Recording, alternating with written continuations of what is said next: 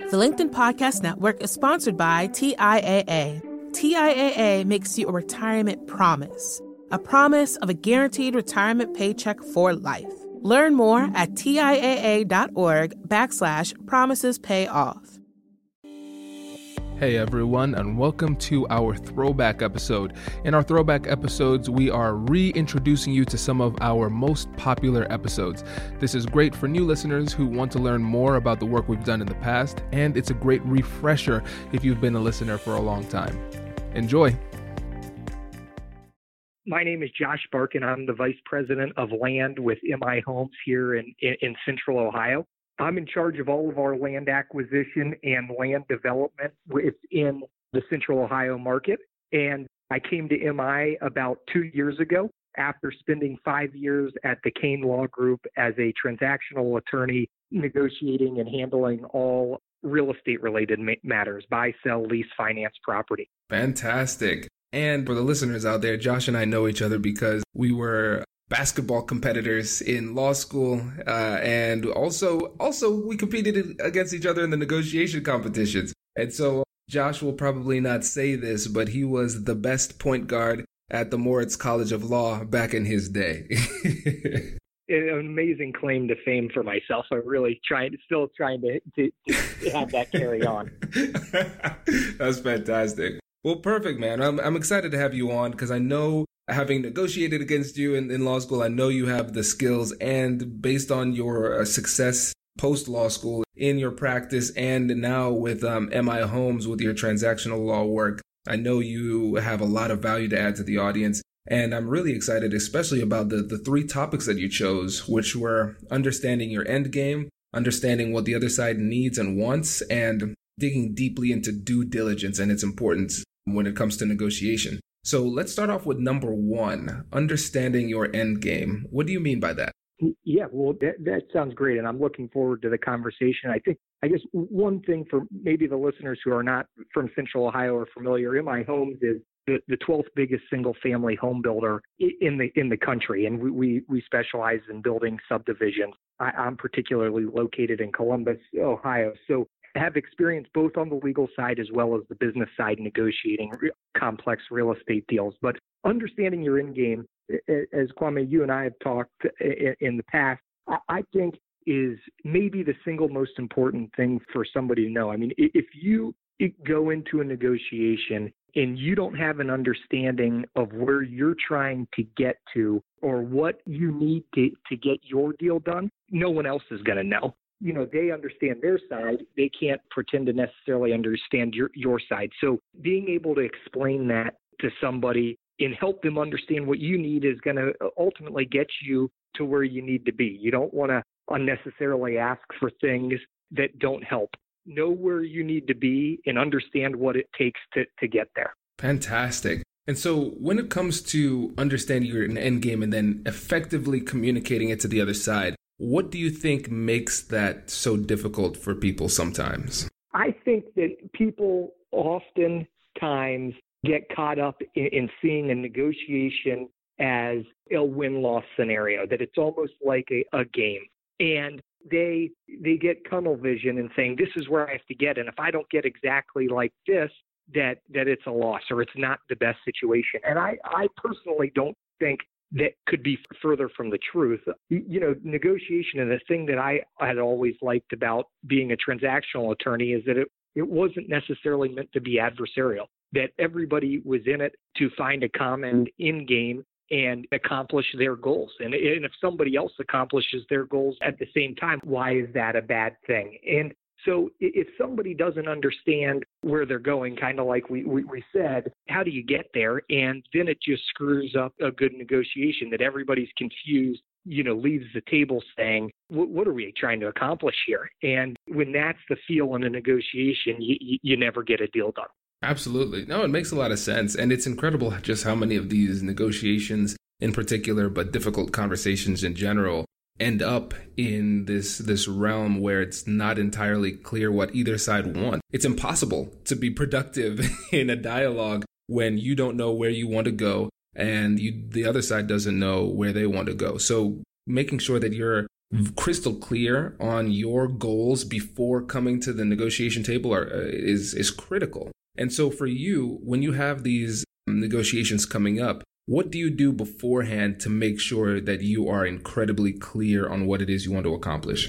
So it's different as you wear different hats. When you're the attorney, you have certain goals. I mean, you're representing your client, but you're also counseling your client. And that takes on a different thing. As a business person, I know my goals and I know what I can give on and what I can't give on. And the lawyer in a particular situation may not be able to give on certain things, or a mediator may or may not be able to give on certain things. And so typically my experience is obviously in real estate and knowing what I need to get a deal done. And that will sometimes be just me. It'll be my entire land team will bring in sales and understand what we need to have a successful deal. And sometimes that's 1 or 2 items. Sometimes that's 9 or 10 items. And it frankly just depends on what's going on. But what we do is we try to get there and don't be greedy. Obviously, if we can get a better deal than we ever expected, we certainly want that. But you try not to be greedy, get to a place that makes sense for you. And then, find out how you can help the other side satisfy their concerns. And it's really then everybody leaves the table happy, and hopefully you have a good working relationship to actually see the deal through. Because if you have a negotiation that really goes south, and even if you get to a contract, are they willing to help? Or when something inevitably goes wrong in due diligence or at the zoning level, is anybody willing to help the other one to make sure it gets there, or is it just a lot of money out the door? And so we look at all of those things and try to say, how do we get there? And, look at any type of metrics that may be favorable to us. And we really sit down and we iron it out as much as we can before. And so I can go in and be as crystal clear on my agenda and what I need to make it work. There are 2 main points I want to pull from this because there were a lot of gems, but 2 of them are standing out to me. And one is when you said you have to understand which hat you're wearing, because in an organization, there are multiple roles that we play. So for you, you have some externally focused negotiations where you're talking to the other side, but you also have some important internal negotiations. And it's important to have those internal dialogues first because you play a different role. And so you have to think about it as a different negotiation. So in the overall negotiation externally, we have to have clear goals and understand the end game. But also in those individual negotiations that we have within our company, we have to have that clear end goal as well, because those negotiations are important. And frankly, they're the negotiations that are going to happen most often, those internal negotiations. So paying attention to this strategy that you're giving us with those individual conversations within the company and externally, that's going to be critical. The LinkedIn Podcast Network is sponsored by TIAA.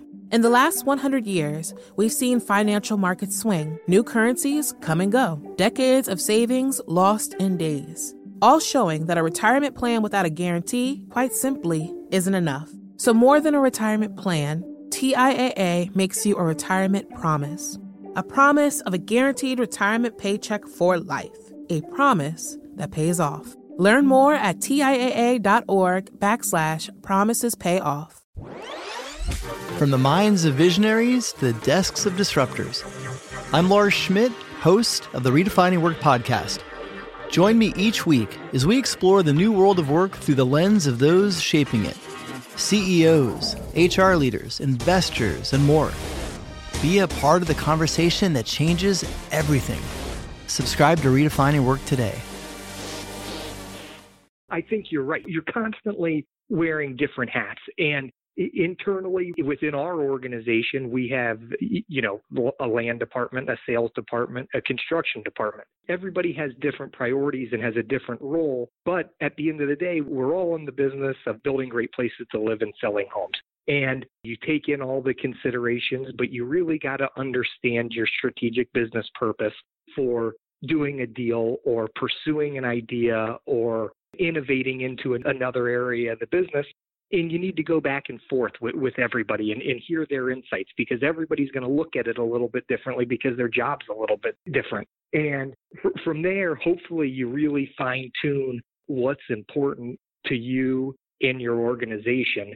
And then that shines through as you kind of go into the external negotiation, and it allows you to structure a deal that works for everybody within your business or company. Exactly. And it's so critical to get those internal stakeholders aligned, because once you have that alignment, you have a clear, unified message that you can bring to the other side. And I think a lot of times when you are in the role that you're in, or for instance, in procurement, where you have internal customers and then you're trying to secure a contract from the outside, it can be tough if there's a situation where there is misalignment internally, because it makes it more difficult for you to communicate effectively externally what your needs are and what your goals are. So making sure that everything is aligned internally first clarifies your end game, so then you can perform at a higher level during the conversation. Yeah, I completely agree. A lot of times the internal, whether it's department in a business or lawyer to client, is the hardest negotiation. I mean,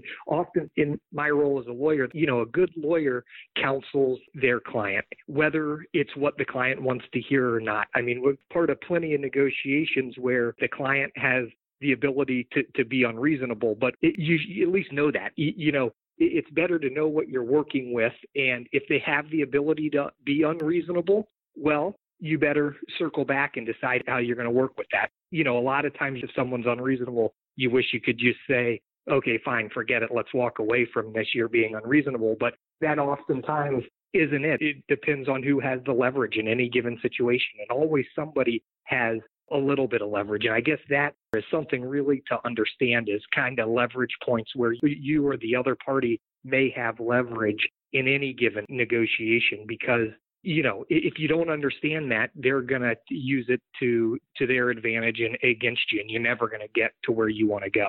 Exactly. And sometimes those leverage points aren't readily apparent. And again, that's why it takes so much diligent preparation beforehand to make sure you have a thorough understanding of the power dynamics within the relationship, so you can then use the leverage appropriately and effectively during the negotiation. And for the listeners out there who haven't yet, you can go to AmericanNegotiationInstitute.com/guide and download our one of our free negotiation guides there. You'd get access to all of them, and it'll help you think through the preparation process and go through that power analysis, so you can find the source of power before the negotiation happens, so you can use it effectively during the negotiation. But before we move on to number 2, I want to give you a chance. Is there anything else that you wanted to talk about with regard to understanding the end game, Josh? I think that's probably pretty good for right now. And as we go into number 2, I probably talk about how it kind of all ties together. Perfect. Good deal. So without further ado, let's jump to number 2. So understanding what the other side needs and wants. Tell us more about that. So this is almost very similar conversation as understanding your end game. The better you understand what the person you're negotiating wants and needs, and obviously, as we all know, there's a difference between wants and needs, that will help you get to where you want to go. Because the other side getting to where they need to be is not in conflict with you getting to where you need to be. It may just be, if price is the most important thing to each party, yeah, certainly you just have a differing of opinions. That's going to be hard to overcome. But oftentimes in the negotiations that I've been involved with and in complex transactions, price is the easy thing to figure out. Everybody can settle on price. It's all the other issues, whether it be timing issues or risk mitigation issues. Those are the ones that are the hard thing. And if you can start to understand what is important to the other side, it's going to get you to yes and get you to a deal a whole lot quicker. You're absolutely right. And I love how you sequence this, talking about first understanding your end game and then understanding what the needs of the other party are. Because when we reviewed that first point, we recognized it's not always obvious what it is that we want. That it often happens that if we don't thoroughly prepare, our goal, our end game isn't readily apparent to us. So it's not going to be readily apparent to the other side. And so bringing it to the second part, understanding the needs of the other side, it helps us to recognize and empathize to a certain extent that during these conversations, the people on the other side might not be entirely clear on what their end game is either. Yep, that's exactly right. So this is an interesting conversation. As I think back coming out of law school, I think a good analogy for all of this is, when I came out of law school, I just wanted a job. And, I'd go talk to lawyers and people at different law firms, and, I'd try to get a job. And I would talk to them, and they would always say, well, what do you want to do? And I would say, I don't know, I want a job. And as I look back on that, it's so interesting that it's like, well, if I couldn't tell somebody in the community what I wanted to do, how could they help me? How could they get me a job? I couldn't even tell them what I wanted to do. And I think that is applicable to this, that people, you really need to spend extra time thinking about that and assessing it. And I think it's a really difficult thing for me personally to do, as well as many other people, to really think about what you want or what you want to do or where you need to be. So I say that just as we talk through this, but I think oftentimes the other side doesn't know what they want, and it's an education process. I've been part of negotiations that I've completely walked away from, and we've come back to in 6 months, and we ended up getting a deal done because I had to view it as an educational process. In my business, I have to rezone a property to my use before I can buy it. My company is not in the business of land speculating. So we have to know that we can build what we build. And that takes time. That could take over a year in a lot of local municipalities. But if people don't understand that and they think somebody's going to come in and write them a check in 30 days, we got a problem. And not only are they going to write them a check in 30 days, they're going to pay them a value of property that is zoned for a more intensive use. And they say, well, we've heard that people are paying this per acre. Well, people are only paying that per acre if they have the zoning that allows them to build X, Y, and Z. And people say, oh, I don't know if I believe that. I want my money in 30 days and I want out. And it doesn't work like that. The only way you can overcome that is by continuing to educate them on the process. And that takes time. And start to understand what makes people tick is very different. A lot of time in my business, what we see is that a farmer will own his land for many, many years, and he won't want to sell. And ultimately what happens is that the farmer passes away and the kids have the property, and the kids decide they don't want to farm it anymore, so they sell it. And the kids' interest is very much in, liquidate the assets so they can get some money. Alternatively, if you were dealing with the farmer that's still there, it's tough for him. This has been his land for 30 or 40 years. Is it important that his family name is somehow in the community? Is it important that no one knows about it for any period of time? There's a lot of different considerations, but if you ask good questions and talk through different scenarios with people, you can help them start to form what's really important to them. And some people, at the end of the day, the money is the only thing that matters. And at least you know that. And then you got to figure it out, because if you don't get them the money, nothing else matters. And then there's other people that have very different intentions. But I guess it all goes back to really continuing to educate them and help them understand and have dialogue and see where that can get you. So in your process of education, what are some different approaches that you use or tactics that you use to educate the other side? Yeah, that's a very good question. And a lot of it is nothing but time. And you need to sit down and meet with them and give them as much information as you have. Compare it to other transactions. Compare it to your risk tolerance structure, whatever it may be, and talk them through it. How MI Homes, a public company, does business is very different than how a private developer has the ability to do business.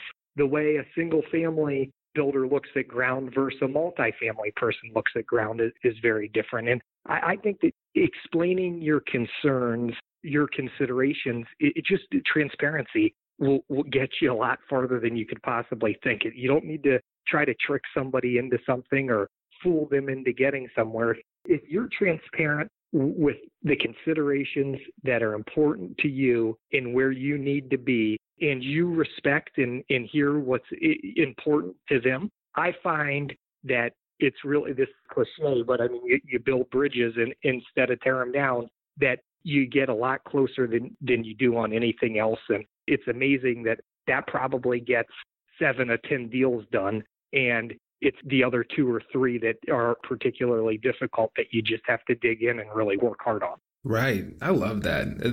That's really, really helpful. And especially I love the the part about transparency, because you're not saying give away information that would be potentially damaging for you for no strategic purpose. But the thing is, with transparency, it often triggers reciprocity. If the other side is not being as forthcoming with information, oftentimes if you are transparent and you provide a little bit of information that doesn't hurt you, they learn from that. They say, okay, I can trust Josh. I can share a little bit of information with him because he shared a little bit of information with me. And so it's that transparency that is also a tool that is an information gathering tool during these conversations as well. Yeah, that's exactly right. I mean, most people, you can tell when somebody's being forthcoming and honest with you most times. And then most times you can tell when somebody is not honest, is not forthcoming, and is quite frankly not that nice to sit and talk to, that you know how you react to that. And if you can just start dialogue and everybody feels comfortable together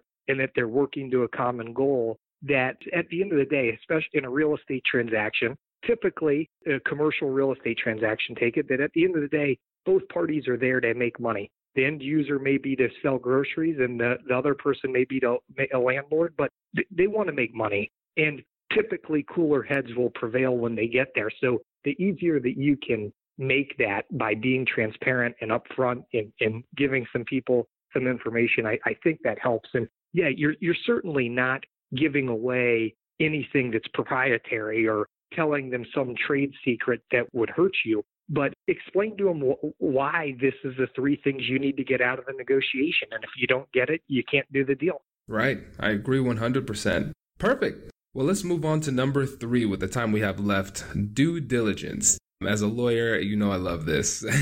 So tell us a little bit more about what you mean by due diligence and what role it plays in the negotiation process. So I think due diligence is a kind of a good one to end on. It circles back to the first two, and I think maybe we even talked about it a little bit early on. But the due diligence it's two sides, really kind of like what we talked about. The first part is understanding what you need and why, in what you believe and what's the justification for it. I mean, if you're asking for the price to be $1 million, can you justify it? If you can't, it's probably an unreasonable ask. If you can justify it, then you're probably on strong footing and you should be able to produce that information to the other side. The other part of due diligence is understand who you're negotiating with. Start to understand what's important to them. Where are they from? What types of things might they be thinking about going into the negotiation? Or have they done deals in the past, and how have they done other deals? That's always very important. I've been in negotiations and, I know that over here you did X, Y, and Z. Why won't you do that here?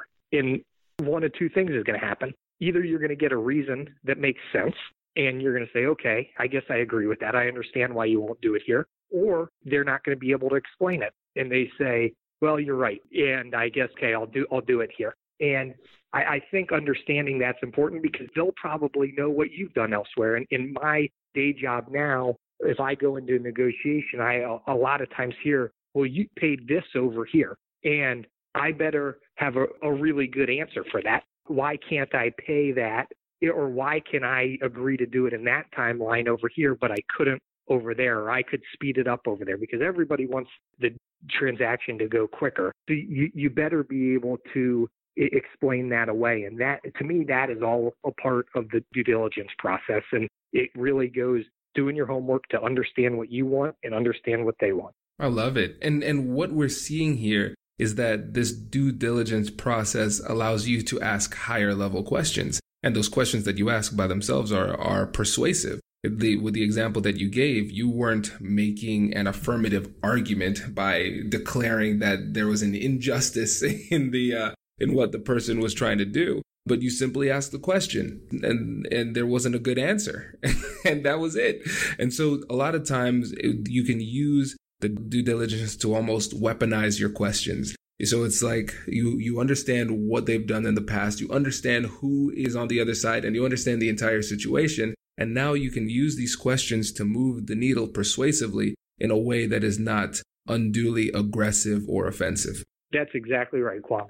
And that's been a lot of my style. And everybody has a different negotiation style, and not one is better than the other. You just need to understand what your style is. It's always been to me is that I can ask questions that get you to where you want to go. Dig in. And I mean, it's hard for somebody to answer a question and say, well, that's not important. That's not important. And then say, well, why are you fighting me on this point if you don't care about any of these other things?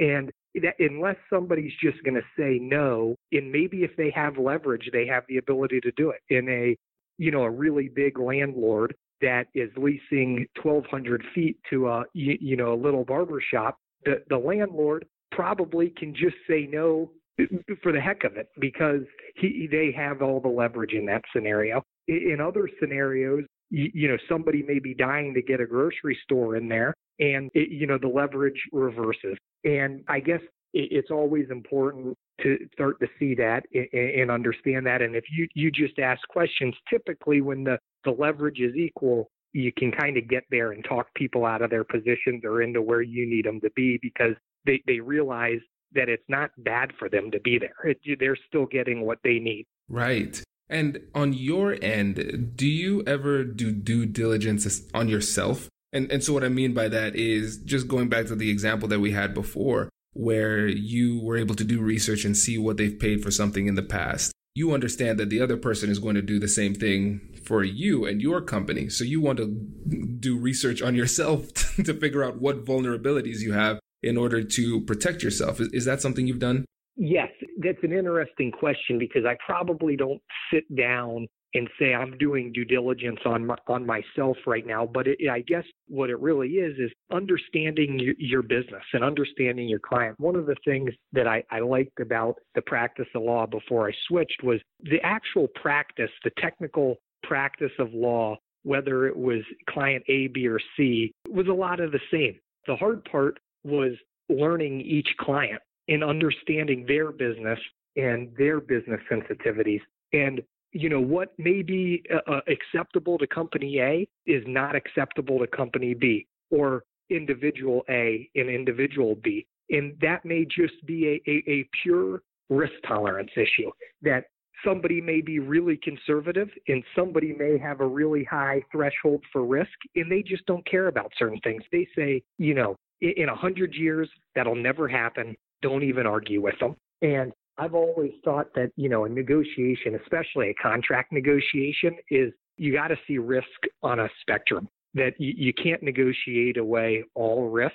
It's not black or white. It's a kind of a sliding scale, and you have to view it that way. And so if you understand your business, it's a lot easier to get a deal done. And so I say all that because it's kind of the due diligence of ourselves. Our operation is an ongoing operation every day. Understand our business. What was important to us 5 years ago is not necessarily what's important to us today. And that's something that we have to talk away. How housing is changing, the way people live is changing. Just because all these houses were built like this 5 years ago doesn't mean they should be built that way today. And everybody needs to be continuously evaluating that so they know what they're negotiating for and what they want moving forward. I love it. Man, those are great points. Congratulations! You've just joined an elite club. By listening to a full episode, you're now officially on the Negotiate Anything team. So welcome aboard. What most team members do is they subscribe to the podcast because that allows them to automatically get the latest episodes of the show. The best things in life lie on the other side of difficult conversations. Keep learning, keep practicing, and keep getting better. Your relationships will improve, your career will soar, and you'll have the confidence you need to get the most out of these crucial conversations. Again, thank you for joining the team. We're excited to have you, and I will see you in the next episode. I'll catch you later.